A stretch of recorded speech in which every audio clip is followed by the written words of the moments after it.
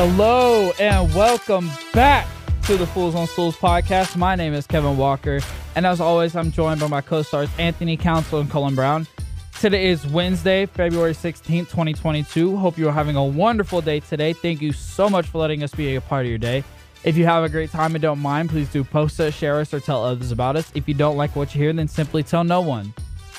Today is National Almond Day. So, Cullen, Anthony, what is your favorite flavor or style of almonds? Or if you like almonds at all, anyway. Okay, so is it called almond or almond? Like almond or almond? I mean, I don't say everything right, so don't come to me for that. I think it's, I say almond. Because you just said almond, like Almond. with the L. You know? Almond. Almond. Colin? Yeah, no, I think it's almond. That's how Almond? I say it. That's how I'm going to continue to Just say don't, it. I think as long as you don't, like, say the L for too long, it's just almond. Almond Joy. Yeah, almond. There you go. Yeah. But to answer the question, one of my favorite snacks as a kid was Hershey's with almonds in it. So that's something whenever I went to like a gas station or something, I used to always get that. So Yeah, I would get to the chocolate almonds, like chocolate covered almonds. Those are so good. really good. Kevin, what about you? I kind of have to part with Anthony, like he said earlier, the almond joys. Almond joys, I really like almond joys. Those are really good.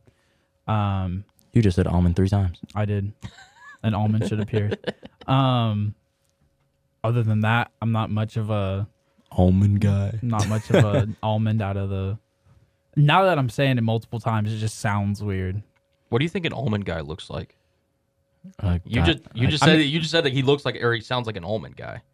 Because he said almond like 10 times. No, but like, what would you think an almond guy looks like? A guy who only eats almonds. Like you know, it's like a bag of peanuts, right? Yeah. And you only pick out the almonds and you don't eat the rest of it. Okay, fair enough. Or like trail mix that has like almonds in it, you only eat the almonds. Not the M&Ms, not the other, like the cashews, only the almonds. I feel like every one of us knows a guy's like that. I do. I mean, I don't know anybody in particular that just straight up eats almonds for the heck of it, but there's people out there, I'm sure, that do. Yeah, good old almonds. Almonds are good, man. They're healthy for you. They are. Good in protein. They are. Very much so. Well, that's going to be enough of the almond talk. Let's talk about what actually really matters. That would be the Super Bowl. Let's go ahead. Let's talk about the Super Bowl. As you might know, if you listened to episode 8, Cullen was the only one out of the 3 of us that picked the Rams to win. So Cullen, go ahead, gloat. Tell us your fortunes. Well, listen, it'd been a rough 2 weeks for me. And definitely, listen, I had to come in here every Wednesday and let y'all rip into me about Joe Burrow and those Bengals. And to be honest, going into Friday's last episode, I was really debating, being like, should I really pick the Bengals? Like, is Joe Burrow about to burn me again? Stuck to my guns, and the Rams came out on top. Not necessarily too happy about it as a Seahawks fan, having another team in your division win the Super Bowl. Obviously, you guys probably don't want like the Eagles, Commanders. I almost said football team, Commanders or the Giants winning it. So, I mean, I got it right, yes, but I just thought they were the better football team from top to bottom, and I felt like they showed it on Sunday. So. Yeah, you're right. I mean, Cooper Kupp, the MVP of the Super Bowl, was incredible.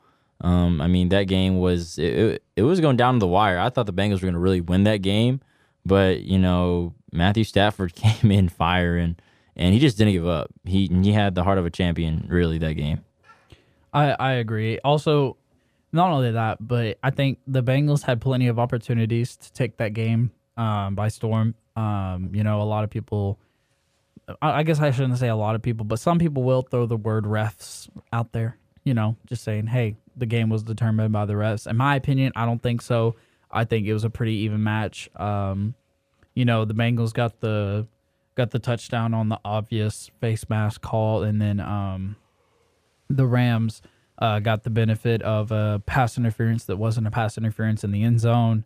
So, I mean, and that's debatable, but overall, I think the Bengals had plenty of opportunities. I know I talked to some people, about the game that just kind of said the third quarter was kind of a snooze fest, to be completely honest. No one really scored. It was punting back and forth, back and forth, back and forth.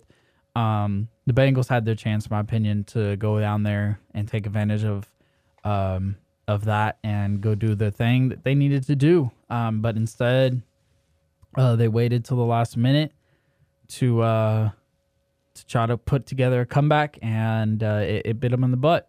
So, yeah, no, I mean, so to reiterate your point on the referees and everything, because I don't believe it really cost them this game. The Bengals had multiple opportunities to win this game. Aside from that touchdown that you're talking about, where T. Higgins, I believe, grabbed Jalen Ramsey's face mask and caught that 75-yard touchdown.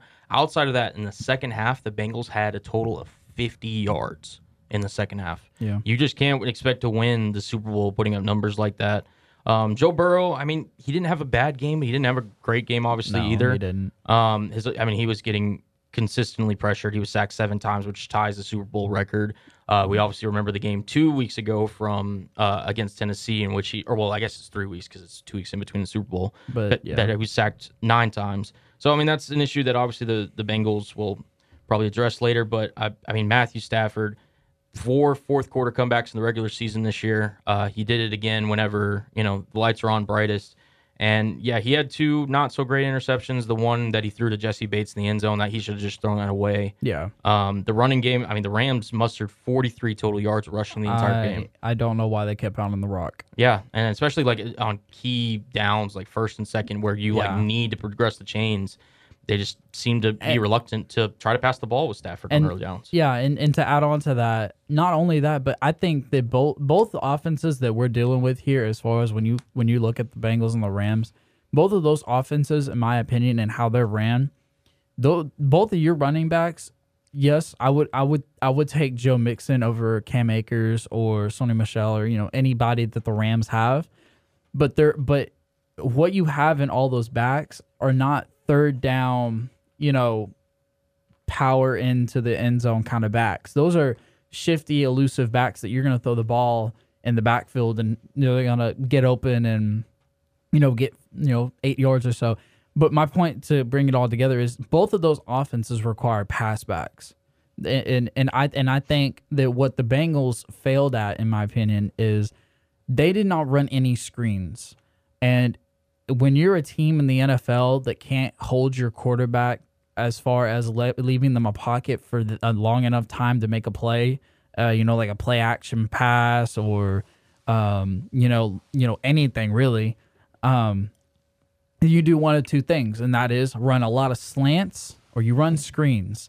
And they didn't run any screens. And I kind of felt that was a waste of opportunity for the Bengals. They could have taken advantage of that really powerful defensive line and kind of ran some screens, try to see if they could get something open, but they didn't run a single screen. Like you said, they had 7 sacks in total, only 1 in the first half, and then 6 in the second half. So it was tough. It was tough to watch. Yeah, and speaking of slants, I mean, if Tyler Boyd catches that slant on that third down right before the Rams' final drive, oh my gosh, we have a different game. I mean, it could be a different discussion. Yeah, it could be a different game. I mean, that's how close this game was. Again, shout out to Cooper Kupp, 8 receptions, 92 yards, 2 touchdowns. He caught that sweet no-look pass from Matthew Stafford. That was nice. That was so pretty. And then, again, I mean, y'all mentioned the defensive line. I mean, you could have made an argument. Aaron Donald, potentially, with just his disruption, could have been MVP of this game. I'm okay with him giving it to Cooper Kupp. Donald had 3 quarterback hits on the night and 2 sacks. But, I mean, that defense as a whole, Von Miller, Aaron Donald, Leonard Floyd, I really want to commend the Rams on this because even though they are a division rival, they do a lot of things that I wish other teams, including my Seahawks, wish they did, which is they focus on the offense. The offense we know is more tailored to in the rule game compared to the defense nowadays. And also, too, when you're in a Super Bowl window like the Rams are, go for it. Go make the moves that you feel like you need to make in order to go get a Super Bowl. They traded for Matthew Stafford. They traded for Jalen Ramsey. Yeah. They traded for Von Miller, all to just kind of sit there and be like, you know what?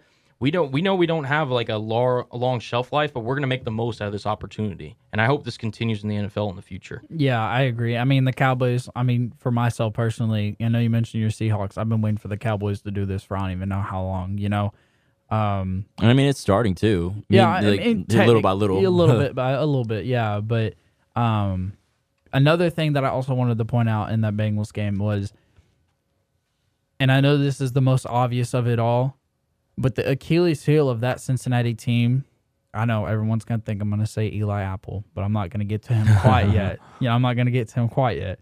But that offensive line, man, they have a few pieces.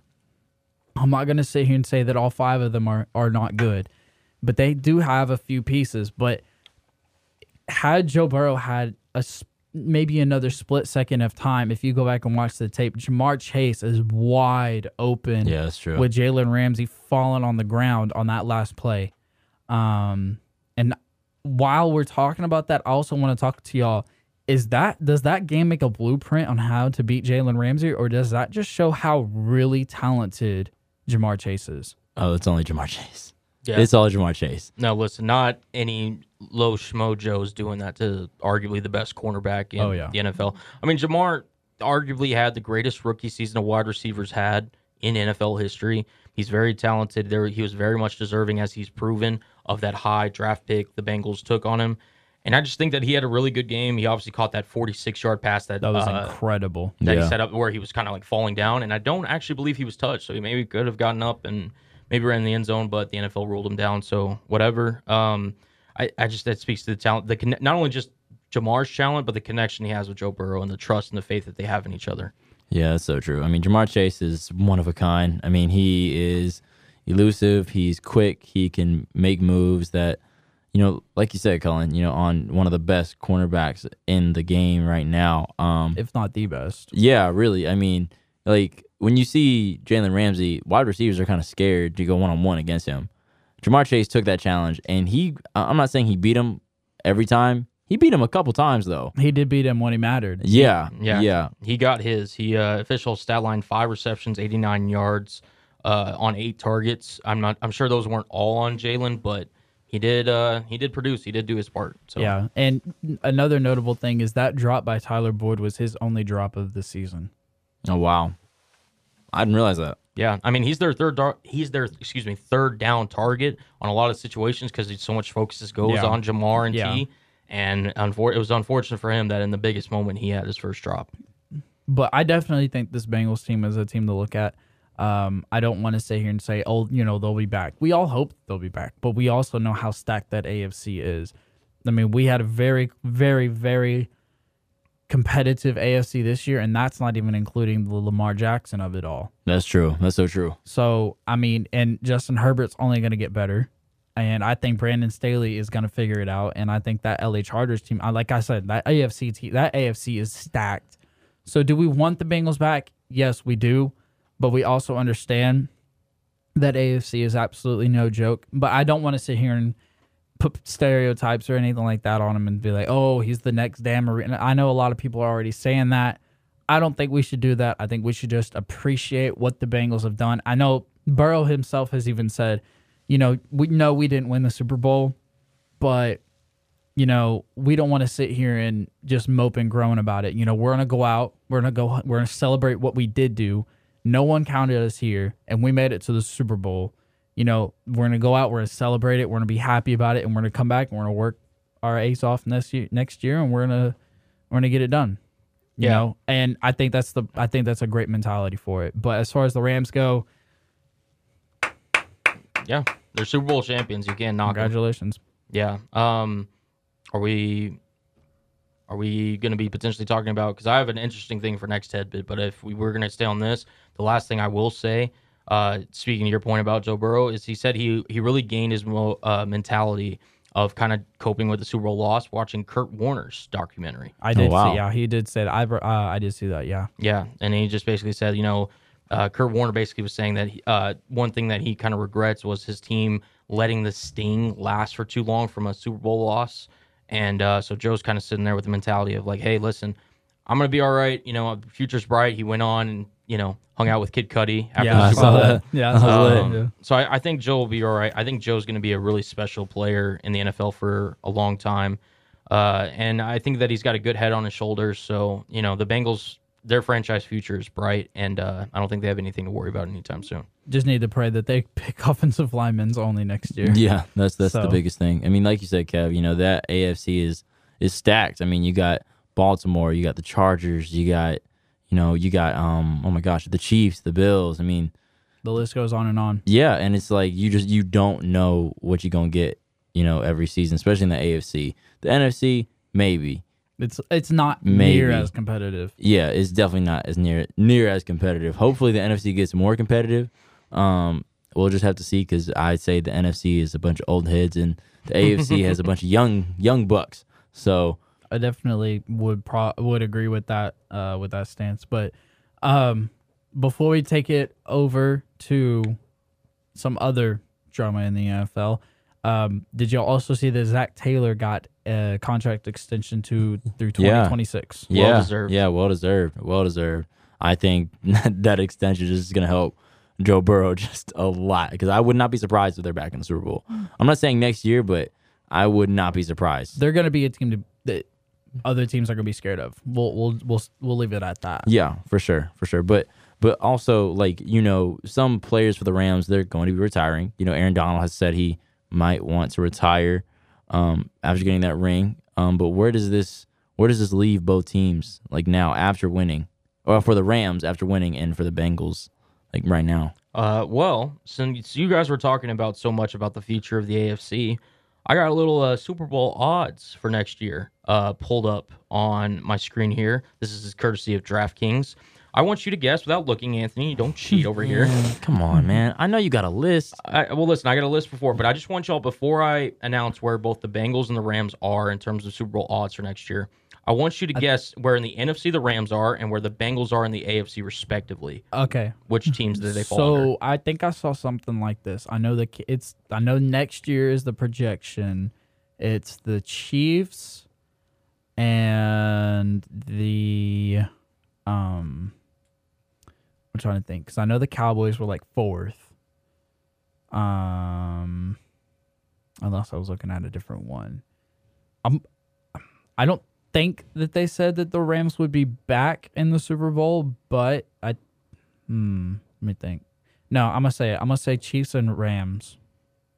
So the question is where You're do saying you think Chiefs and Rams? Mm-hmm. That's who I'm thinking is the Super Bowl matchup for next year. Where do you think the Bengals are? The Bengals. Yeah. So it'd be Chiefs. I'm trying to think. So it'd be Chiefs, Bills. I'm saying 4.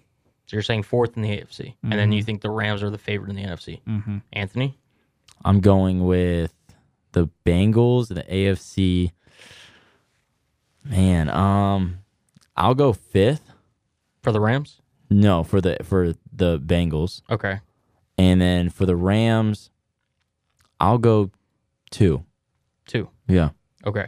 So the official results. What are you guessing? Well, I kind of have it in front of me, so I can't really. Okay. I can't really guess on that one, unfortunately. I will say, Kevin was partly right. The AFC is a co-favorite, but they actually have the Bills, believe it or not, as the co-favorite leader over the Chiefs right now. Oh, wow. So wait, so the Chiefs and the Bills are like neck and neck? They're plus 750 each. Okay. So then the Rams are the favorite in the NFC at plus 1,000. The Bengals are the third AFC team at plus 1,400. Oh, wow. I was so close. Yeah, but the Rams are currently plus 1,000. The 49ers and the Dallas Cowboys are tied at second according to DraftKings. Really? The 49ers? They did make it to the NFC Championship game. Yeah, with I get that, Garoppolo, but so- they It's haven't. the 49ers. No. I get that, but the Right. Garoppolo has not been traded, so therefore the quarterback decision in there is still undetermined. And I'm not thinking they're going to go with Trey Lance just yet. Oh, I do. I think they're literally shipping off Jimmy G and giving Lance the keys next Really? year. Oh, yeah, Jimmy G's gone. Well, I know G's Jimmy G. gone. I know Jimmy G's gone, but interesting. Okay, interesting. But yeah, so that's those are just the odds. I Hey, just wanted to we bring also it up. said the Browns are going to be in the Super Bowl this year at the beginning of the year. So who knows what will happen? I don't know who you're saying we is. I definitely did not have the Browns in the Super Bowl this year. Media in Speaking of the Browns, whose fault is it? Whose fault is it now? Is it nobody's fault? It just didn't work. so? It's not Baker Mayfield's fault. No, it just didn't work. I mean, Baker, so I don't want to put too much on Baker because he was hurt for a lot of the year with a bunch of Exactly. nagging injuries and everything. I think it was just a combination of things. If you want to split the pie in terms of blame however you want to, you can. There's no one person I'm like, it's your fault that the Browns didn't work. Because although I will say I know whose fault it isn't. Odell Beckham Jr.'s. Ain't that the truth? That's for sure. Yeah. So, but no, and getting back to the Bengals and the Rams in terms of their future, the Rams do have a lot of players that could potentially either A, retire, or B, not be with the team next year. Eric Weddle has confirmed that after coming back from this He's playoff out of run, there. he's done. He is He said he's going retired. back to his day life. Aaron Donald and Sean McVay, they've said some stuff at the parade, but in terms of like an official announcement, Nothing's been made yet. nothing's been made. Obviously they're going to try to bring back OBJ. They're going to try to bring back Von Miller, a bunch of these guys. So we'll kind of see where that goes. In terms of the Bengals, it's just really just retool and try to gain back where they obviously finished. Because, like you said, they were playing with house money. You could argue from when they made the playoffs. Oh yeah. Because they were projected to finish fourth in their division, and they somehow won it. And then sit there. They won a game against the Raiders. They're like, oh okay. Won a game against the Titans. It's like, oh, won a game against the Chiefs, and there you are. You're in the Super Bowl. Yeah. So it's truly an incredible, unlikely year for Joe Burrow and that squad. It was clear and obvious what your weakness was, and the Rams exploited it. Go fix it. You have an entire offseason to shore up that offensive line. So And get rid of Eli Apple. that too. It's definitely going to sting. Oh, yeah. It's definitely going to sting for Joe because, past 2 years you have gotten everything you've wanted. I think but on that, I think he's done so good with winning that he knows how to handle losing. Yeah. Let's hope so. I Yeah. hope so. I hope for the best. I hope for the best for the Bengals. There's a video that surfaced when Joe Burrow lost his high school championship, his state championship, and he was then brought it up after the Super Bowl. It was like, how does this compare between you losing the high school and the Super Bowl? And he said, well, obviously the Super Bowl is a bigger game, but losing still feels the same. Yeah, he said That makes sense. He said the media coverage is different, but it still feels the same. Right. Yeah, I think I saw that as well. Well, let's kudos to the Rams. They did their thing. Everybody got their ring that they deserved. But let's kick it to a little bit of NFL drama. We don't get a whole bunch of this early in the offseason, I guess. Colin, take it away. Cardinals quarterback Kyler Murray. Speaking of the NFC West, it seems like a lot of NFC West talk today. Kyler Murray, right before the Super Bowl, removed all pictures from his Instagram except for two that had nothing to do with the Cardinals. He unfollowed them on Instagram. He apparently never followed them on Twitter. Just had some, never thought to do so. And had really no response about it. People were speculating, is he going back to baseball? Is he, sitting there trying to ask out of the Cardinals for some reason? Is he looking for an extension? And Kyler made an official statement on February, so this is 2 days ago, so this was Monday. And I just want to read his response really quick that he posted onto Twitter. I play this game for the love of it, my teammates, everyone who has helped me get to this position that believed in me and to win championships. All of this nonsense is not what I'm about. Never has been, never will be. Anyone who has ever stepped between those lines with me knows how hard I go. Love me or hate me, but I'm going to continue to grow and get better. That is from Kyler Murray's Twitter page. Guys, what are y'all's thoughts on the Kyler Murray situation? I don't really know. I guess I saw what was going on, but I also didn't make that much of it. I didn't really know the motive or anything like that. So, I was just kind of like, okay, whatever. Kyler Murray's mad. He's just mad. I feel like there's just something underneath that he's just not saying. If he is mad, there's the only person he should have unfollowed was AJ Green. Yeah. Because I think I saw that. I think Larry Fitzgerald. He's supposed to be.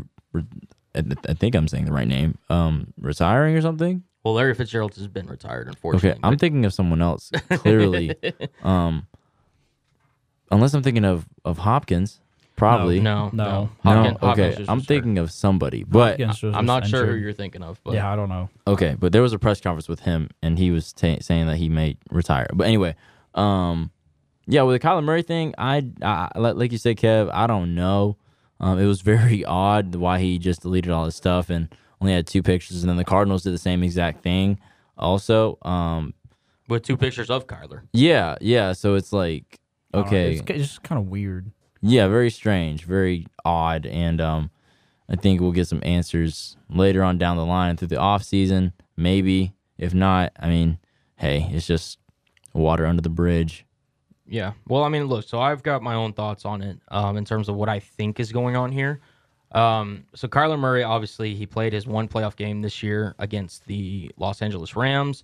He did not have a good game. He did not have a great game, and he was running for, well, he really didn't run in terms of rushing attempts, but he was running for his life in terms of behind that offensive line. He has finished the last 3 years not as strong as he has started this season in terms of, everything. And he is on his rookie deal still. He has not signed a contract extension. He is available for one this offseason. He's sitting there and probably thought that he's done everything he could. He's like, I'm trying to get my money, so I'm trying to get a little security here. And I'm assuming the Cardinals extension talks haven't been going the way he wanted to, and he's kind of lashing out. The thing that I found funniest about his response was, all of this nonsense is not what I'm about. Never has been, never will be. Kyler, you started this. If you hadn't have deleted all your stuff and unfollowed everybody on Instagram, no one would be asking, no one would be talking about this. You're the one that started it. So that just, to me, was it's funny. So I hate it when athletes do this. It's kind of like Aaron Rodgers. Like you go out and you do these absolutely ridiculous things, and then you step like, oh, I didn't know what I was doing. I did not know that I was causing a bunch of issues. Yes, you did. You knew it. You knew exactly what you were doing. You're not just going to sit here and be like, I decided to wipe my social media for absolutely no reason at all. Yeah. You know the meme on Twitter? I forget it's like from a comedy sketch where the guy shoots somebody or whatever, and he turns back around to the camera and goes, why did I do this, basically? It's like the one where it's like basically he's blaming himself for something he caused. And it's like a meme or whatever. That's exactly what I thought of when I saw this Kyler Murray thing. It's like, you're the one that started this fire, and you're the one sitting here and be like, oh, I guess I got to put this out. Yeah, you started it. What are you doing here? So I thought it was really strange from Kyler, to be honest. I really don't think so. Now that I think about it, I mean, just think, like you said, the playoff game was atrocious. He played one of the worst games he's ever played. He's on his rookie deal still. He hasn't gotten any contract extension. Some players are already getting a contract extension, and he could be upset. So that can make a lot of sense of why he decided to do that. And he probably wants the media attention as well, because when you're a big time athlete and you are the first pick in the NFL draft, you want people to talk and media to speculate as well. I guess it's kind of foolish. Yeah, but I mean, listen, it's childish. We'll see how it turns out. There's gonna be plenty more NFL drama to talk about. I guarantee it, with everything going on. But let's go ahead. Let's take it to the association, where somebody just decided to drop a 50 bomb. Not 49, not 51, 50. Yep. Giannis Antetokounmpo scored 50 points on 17 of 21 shooting Tuesday night to lead the Milwaukee Bucks to a 128-119 win over the Indiana Pacers. It was the fourth fewest shot attempts in a 50-point game in NBA history. The last time Giannis dropped 50 points, well, you guys might remember this, Game 6 to win last year's NBA Finals. Congrats to Giannis. We understand the player Giannis is. And this year he's even taken another step with adding a bit of range to his game, I think it's safe to say. Yeah. Yeah, for sure. And so the question now becomes, with Kevin Durant on the sidelines, with LeBron James showing his age, is Giannis Antetokounmpo the best player in the world right now? I definitely think it could be argued for. Who would you argue then? I don't know. I mean, and the only thing is just it's hard to argue when there's multiple different, positions and people score in different ways. But I've talked about this in the past. Giannis can score in almost any way possible that he would like. He's dominant in the paint. He's dominant all around the floor, and he's got a little shooting in him. And I think he's. I definitely think the argument could be made. I just don't know who would be argued against. Are you serious? I know who you're gonna say. Are you serious? I've said this on this podcast more times than you guys can count. Go on and say it. Say it one more time. The process. Joel Embiid, Mr. 3-point shooter, one of the most dominant players in the paint and kind of outside. Now, yesterday he did try to do a James Harden step back, which absolutely did not work. Yeah, that was terrible. That was pitiful. That was bad. That was really bad. It was like, no, don't do that. But yeah, Joel Embiid. I mean, great job for Giannis getting a 50-point. I think that's he's had consecutive 50-point games, and I mean the argument can be had with Joel Embiid and Giannis being, the two of the greatest after Kevin Durant and LeBron James leave this league. But then again, also you got to think of Jokic as well, and when healthy, Anthony Davis too. I'm not saying he's the most dominant, but when healthy, with a healthy Anthony Davis, he's at least top 5 when it comes to power forwards in the league. The thing that the argument I'll make with Giannis over Embiid is Giannis is not injury prone. Availability is the best ability. And that's true. So that's the only, and out of the 4 you mentioned between Anthony Davis, Joel Embiid, Giannis Antetokounmpo, and Jokic, is Jokic and Giannis are the only ones that are truly always there. That's true. And That's true. Nikola Jokic literally won the MVP last year when he played all 82 games. Yeah. So I mean, that's kind of my argument as far as all that goes, and not only that, but I mean, he's a great locker room guy. So yeah, I mean, the reason why I say Giannis, because I think when Kevin Durant's healthy, he's the best in my opinion. But the reason why I'm picking Giannis as the guy is they're really, with him shooting now, he's shooting 30% from 3 and he's 72% from the free throw line. So it's respectable from both in terms of like, okay, he is a somewhat of a threat from out there. He's not a consistent threat. He's not Steph Curry by any means, but he's you can't just leave him wide open and expect him not to hit it. Yeah, of course. I just think Giannis from top to bottom can do pretty much everything. Mm-hmm. He can handle the ball. He can play off the ball in terms of like setting picks or standing at the dunk spot, getting offensive rebounds. He can guard 1 through 5 on the defensive end. He's a former defensive player of the year. He's just a guy that he's former MVP. Obviously, he's won a championship. I think Giannis is really kind of, and the Bucks as a whole, have really kind of just sat there and been like, we won this championship last year, but we don't really feel like we've gotten the respect that we feel like we deserve.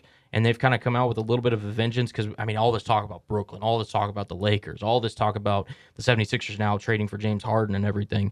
Milwaukee's kind of sat there and kind of floated under the radar a little bit, just in terms of like one of the better teams in the East, ones that we especially haven't talked about enough. And Giannis, to me, the fact that he's leading the NBA in scoring, being the second most in terms of efficient, in terms of PER, 11 rebounds and 6 assists. He's a guy that if you're sitting there and you're building towards the future of the NBA, with Kevin Durant being older and kind of had some injury problem as of late, with LeBron James obviously older, Joel Embiid hasn't had the greatest injury history. I don't know if there's a guy in the NBA you'd want to build your franchise around more than Giannis. Yeah, I mean, the only reason why is Giannis is just he's such a versatile scorer. Yeah, that's true. And I mean, when you have somebody that's versatile at scoring and they're available and they have a large defensive presence, it's hard to be outranked. So, yeah, that's true. But hey, watch out for Ben 10. He could be shooting. you don't know. He could be shooting on the nets, like actually jump shots. Listen, I'm just I'm happy to see Ben back on the court again because I think he's one of the best top 25 players when he is playing, and it'll be good to see what he looks like coming off of sitting out most of the season. To counter out to emphasize your point, to maybe get an answer to a potential matchup. The 76ers play the Bucks tomorrow, or what? Today's the 16th, right? Yeah, they play tomorrow night on TNT, national TV. So if you don't got anything planned for tomorrow night at 7:30, you may be able to see one potential 1 and 2 in terms of the NBA going head to head. So yeah, that's gonna be good. That's gonna be good. But like I said, Giannis is one of the best players. I mean, he is already a top 100 player. I mean, because obviously it's gonna go from 75 probably straight to 100. I don't know what the order is gonna be, but he's if he were to retire right now, he'd be in the Hall of Fame. Period. With all the accolades he has. Well, and the fact that the NBA Hall of Fame is literally like the easiest thing to get into. Yeah, it is one of the easiest things to get into. Well, not only that, but I mean, let's take this into accountability. James Harden being on the Philadelphia 76ers, I know he's not playing right now, but that is probably going to drop Joel Embiid out of the MVP race. Does Joel Embiid care? No, he don't care at all. He'd rather go get a chip. But I think Giannis could start climbing for the MVP race. Honestly, I don't think it's going to drop Joel Embiid at all. Joel Embiid's just going to keep dominating. That's just going to get him more looks. That's not going to work. What do you mean it's not going to work? It's not going to work. Joel Embiid can't continue to dominate at the rate that he's at and still have James Harden be successful. I disagree. I think there's a very strong possibility that Joel Embiid and James Harden can coexist and thrive together. They can coexist. Just Joel Embiid's not going to be dropping 40 points every night. He's going to be dropping 35. I mean, yeah. I still think Joel, with Harden coming into the team, Joel is still the number one option. And as long as Harden kind of sits there and be like, all right, I can get mine. We can run some pick and roll and everything. Joel's going to get some more looks just from the pure playmaker that James Harden is. I fully believe Joel Embiid, his job is about to become a lot easier, and we could see some more explosions like we have. Right. Yeah, I definitely agree. I definitely agree with that. Be wrong. You know, like I said, it could be the next version of Kobe and Shaq. I don't want to speak too far just yet. Anyway. Well, let's take it over to another team in the East. Boston has won 9 straight. Speaking of the 76ers, actually. Yeah, they were without Harden. They were just, obviously, without the players they just traded in that trade. So they got destroyed. Oh, it was bad. JT was on fire. 135-87 was the final score in that one. Is James Harden bad luck on the sideline? I guess so. I mean, Jason Tatum is a killer. Ever since he went to Duke and came out in the league, actually ever since he was in high school at St. Louis, and went to Duke and came in the NBA and dunked on LeBron in the playoffs. Jason Tatum has just been a baller, and he's always been a baller. And you can just tell he just loves the game. Now, I still wish that Jaylen Brown was an All-Star this year, but I've seen rumors that the Celtics are very, let's just say, title contender. That's what people are saying, that they could be pushing for a title this year. But I don't know. I mean, they have all the right pieces. It's just the chemistry, because what I've seen is in the past 3 years with that core group, it's in the playoffs where they don't coincide, they don't mix, they don't mesh. It's always been a downhill battle for them, for the Boston Celtics, from that block that Bam Adebayo had in the bubble to what happened last year. I mean, and even obviously it was Jason Tatum's rookie year with going against LeBron James, and LeBron just destroying them in the East, and that was when he was with the Cavs. We'll see what Boston's able to do. Right now they're on a hot streak, 9 straight wins. But we'll just have to see, because the East is powerful, and it just got a whole lot scarier with the 76ers and the Brooklyn Nets. Yeah. No, I mean, so Brown finished with 29 points in 29 minutes, shooting 10 of 17. Tatum was right behind him, 28 points and 12 rebounds for a double-double. My most interesting, because I do agree that Boston's really turned it around. They were looking at potentially not even being in the play-in game, and now they're currently sitting at the 6th seed in the Eastern Conference. We haven't really got a chance to kind of talk fully in depth with the NBA with how crazy the NFL and some of the other stuff has been and around in the world of sports.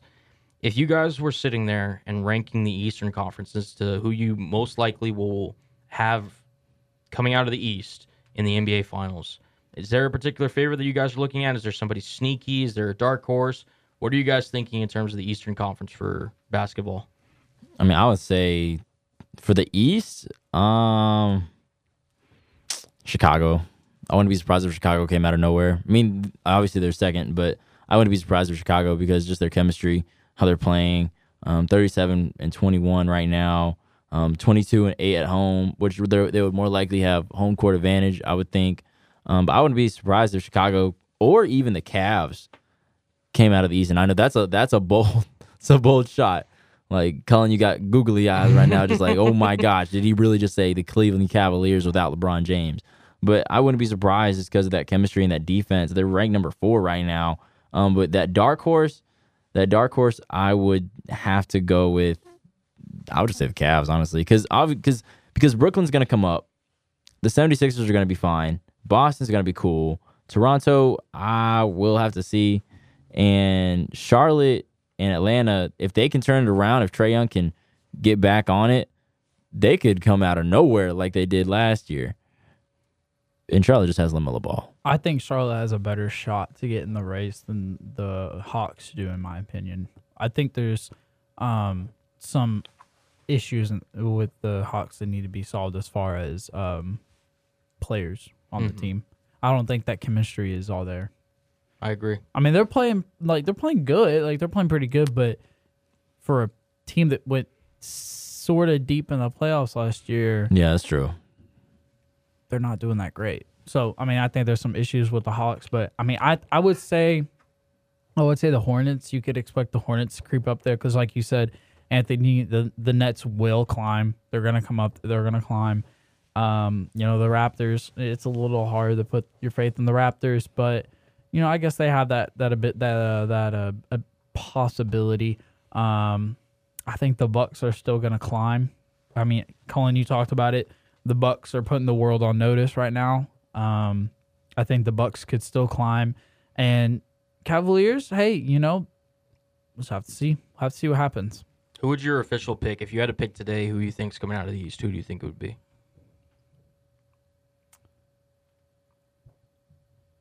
Man, that's hard. I think it's the top three. It's either the Heat, Bulls, or the Bucks. You have the right to change your opinion. It's not like we're making picks. Or yeah, I whatever. know. I try to make all picks very, very official. I think the Bucks. That is hard. I'm gonna say the Bulls because I think they have more talent around and they have more star players than the Bucks do. Other than Giannis, and arguments could be made. There are other all-stars on that team, but I don't think none of them are as prominent as the Bulls have with LaVine, DeRozan. Caruso's coming back soon. I think they have a better rounded roster. So I guess I would say the Bulls. I just think like how fast that chemistry came together for Chicago. Yeah, it's like, crazy. Zach LaVine has already been there, getting DeMar, getting Caruso, getting Lonzo Ball, and Lonzo's doing great in Chicago. He's doing fantastic. I just think how fast that chemistry came all together for Chicago, and just how it looks. And I mean, I think that with Milwaukee, even though they don't got the star power, they got Giannis, they got the Greek Freak, they got one of the best athletes, best players in the game. And honestly, I wouldn't be surprised if either the Bucks or the Bulls came out the East. Honestly, Miami is still a dark horse because Miami they just dogs out there, man. They're just dogs. Miami and Eric Spoelstra, they're killers, and that three-headed monster of Jimmy Butler, Kyle Lowry, and you can make a case for and Bam Adebayo. They're just monsters. Yeah. No, I mean, look, it's Miami and Chicago do hold the tie for the best record in the Eastern Conference right now, and yet neither one of them, at least to me, I know you guys both said you both love Chicago. To me, I won't go on too long, but I do think Milwaukee, if you're forcing me to pick today, I would pick Milwaukee to win the Eastern Conference. In terms of a dark horse, if I want to just give one for the sake of the subject, I think, Kevin, you really nailed it. The Charlotte Hornets, they've got something brewing down there, and with LaMelo Ball in a playoff series with their length, their speed, and everything, I think they could really disrupt somebody, especially in that first round. I know we're kind of sitting here talking about the East, but there's another win streak going on between the Phoenix Suns, who lead the Western Conference. But that's no surprise. They've been going on continuous win streaks this entire year. Yeah, number one in the West, 47-10 record. They just recently beat the Clippers 103-96. I mean, it was Chris Paul, it was Devin Booker, it was the whole crew. Usual suspects. The usual suspects contributing. Mikal Bridges added 19 and 9. Ayton had 12 and 12. This team just they made the Western Conference Finals, or excuse me, the NBA Finals through the Western Conference last year. And again, it was just one of those teams that they're like, yeah, all right, you did it when some other teams were injured. Did you really win it? And they're showing you that they are for real this year. They are.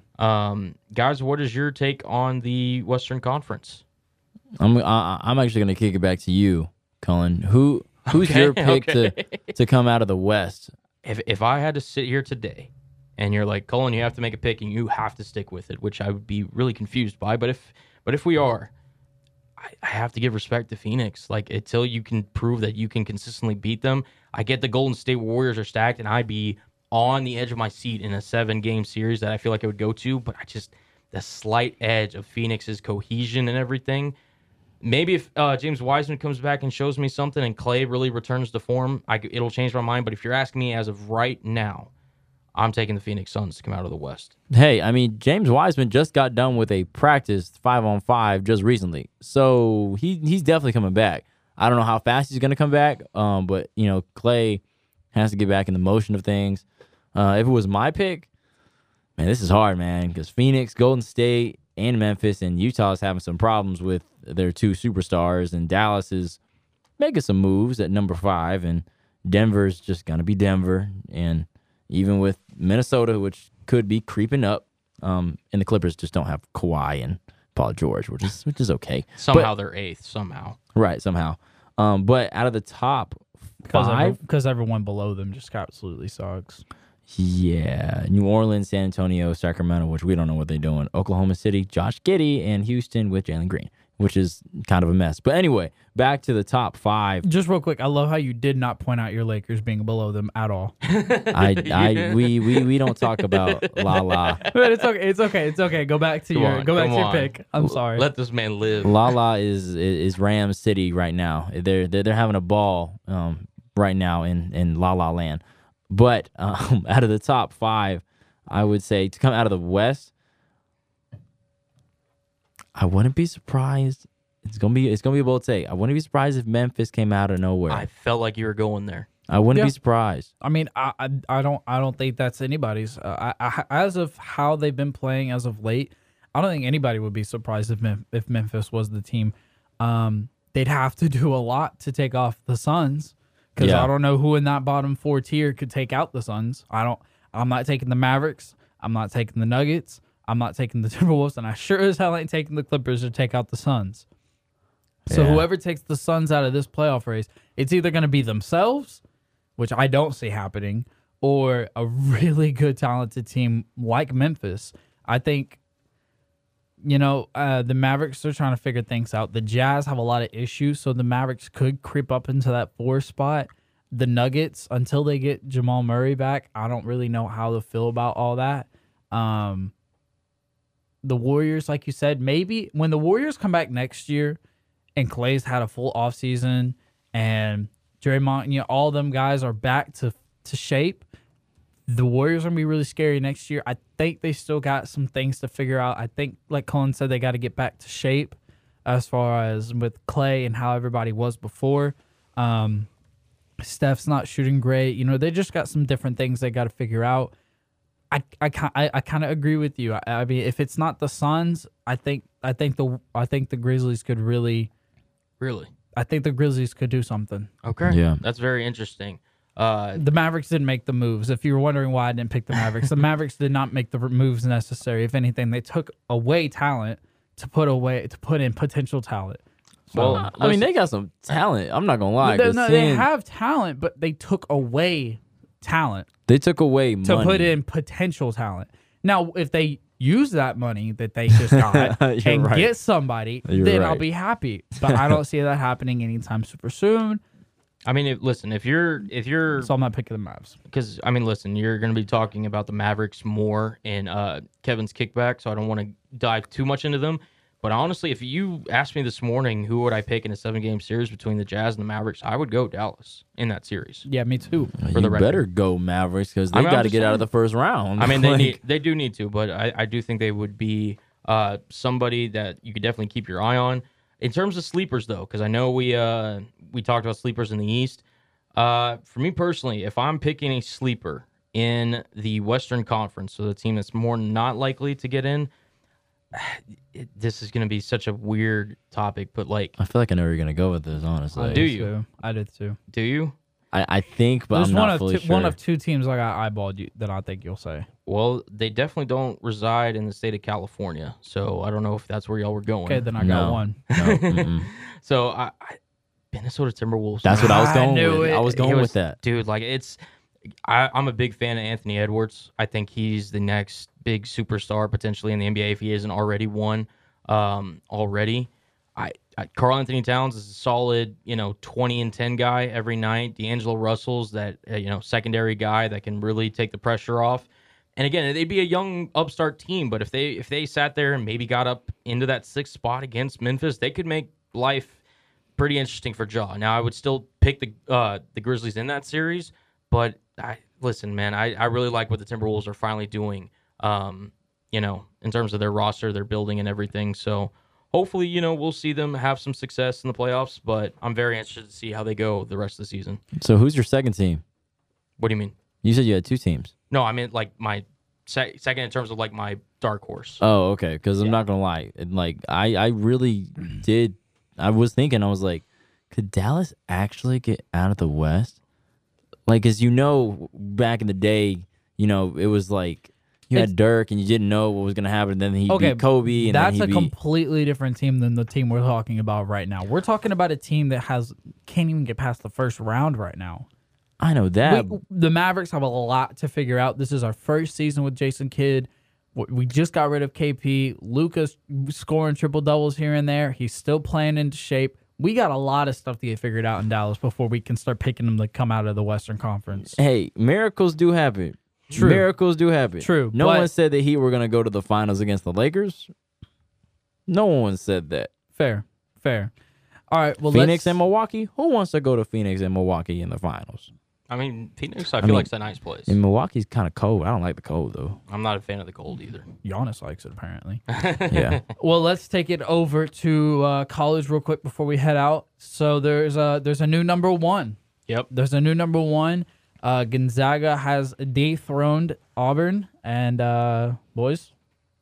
Are we surprised? I'm not surprised. Nope. Because that man, Chet Holmgren, is a baller. He can do everything and anything. Guard every position, 1 through 5. Shoot the 3. Go in the paint. Hit the lob. Like, it's easy for him. He's the consensus number 1 pick, number 1 overall pick, and that's just a fact. I mean, he can do anything and everything on the court, and it's just easy for him. Right. No, absolutely. I think Chet is a lock to be a top 3 pick in this next upcoming NBA draft. Gonzaga with Mark Few. I mean, I know they don't play in the toughest conference in the world, but they are constantly one of the better teams in college basketball for however many years it's been now. They recently took over from Auburn, who had been number 1 the past 3 weeks before they lost for the first time since November. Auburn's lost. So shame they dropped down to number 2, but Gonzaga with 56 first-place votes now is the new number 1 team.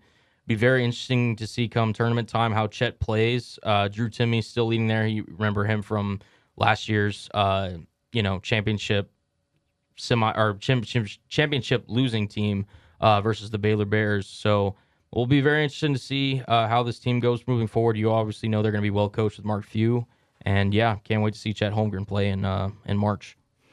Yeah, I wouldn't be surprised if they. I won't say if they won the whole thing.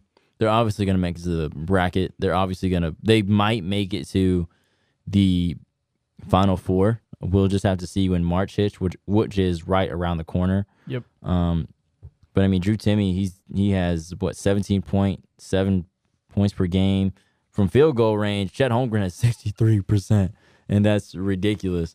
And I mean, they're just the chemistry they have from years in the past, even last year. The championship game against Baylor, their chemistry is just all put together. Well, speaking of Baylor, we're going to talk about a really big Big 12 matchup. We got Baylor and Texas Tech. Colin, you got more for us on that one? Yeah. Well, if you're listening to us, this is our preview doing it, but it's actually starting right now. Fools and Stools started a little late.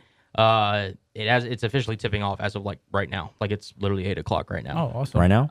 Yeah, right now. So the Red Raiders have gone 15-0 in home games. We're obviously not watching it right now. I'm picking Texas Tech in this one. I really think that Texas Tech has a chance to make a statement win here against Baylor. Obviously, they're in the contention with the Big 12 in terms of Kansas themselves, Baylor, and Texas as being the 4 reigns in the Big 12. Baylor is 9-3 in conference matchups. It's third in the Big 12 and giving up just over 62 points per game. I just think the Red Raiders with Mark Adams and everything, I think this is going to be a really team-oriented victory for the game. The Red Raiders are averaging 72 points and nearly 32 rebounds per game. I think they're the more complete team. Obviously, Baylor is the defending champs for a reason, but I'm going to go with Texas Tech in this one. Guys, what do you all think? I think Baylor's going to take it just because Baylor's had a lot of experience being at the top. And I think having the playoff experience that they had last year is going to play a part into this. I think I'm taking Baylor over Tech on this one.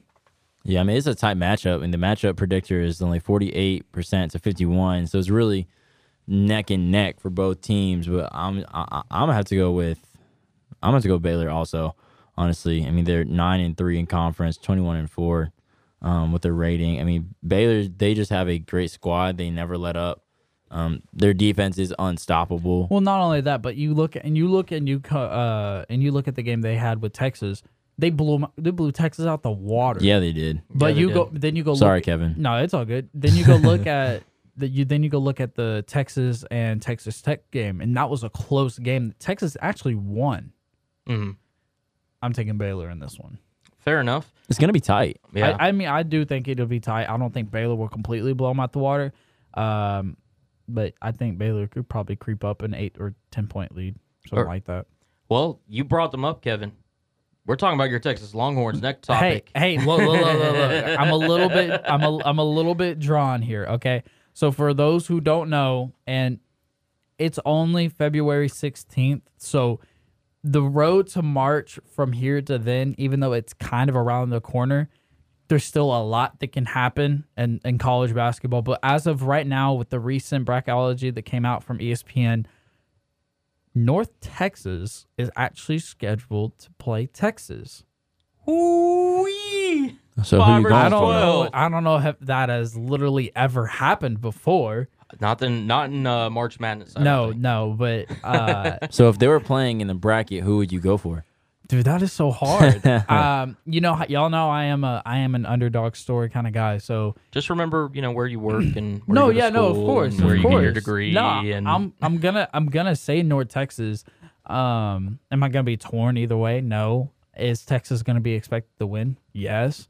But I'm all about my underdogs, and North Texas is special. And I go to school in North Texas. I don't go to school in Austin. I mean, I think, I would really like to see, in all seriousness, I would really like to see how North Texas does these next few weeks. If they can stay, undefeated on the road and just keep this win streak going, and just continue to be dominant in Conference USA. I think I want to see them in how they handle UAB and how they handle Law Tech. We got Law Tech at home, and we have, I believe, UAB at home as well. I could be wrong though, but no, actually, I think we're away for that game. I think we're actually away for that game. Anthony's doing some research right now. Yeah, I'm looking at it real quick. But like I said, I remember I said this. UAB is going to get toned up by North Texas anyway. We hope so. But yeah, I mean, I want to see how they handle those matchups first, because those two are the biggest matchups that we'll face in Conference USA this year until we reach the Conference USA playoffs, et cetera, et cetera. Now, like I said, it's only February 16th. We got a long way to March. Technically, as far as standings go, things can fluctuate in all kinds of ways. The thing about North Texas is, if we lose one game, then we're damn near at the bottom, and that's the thing that sucks.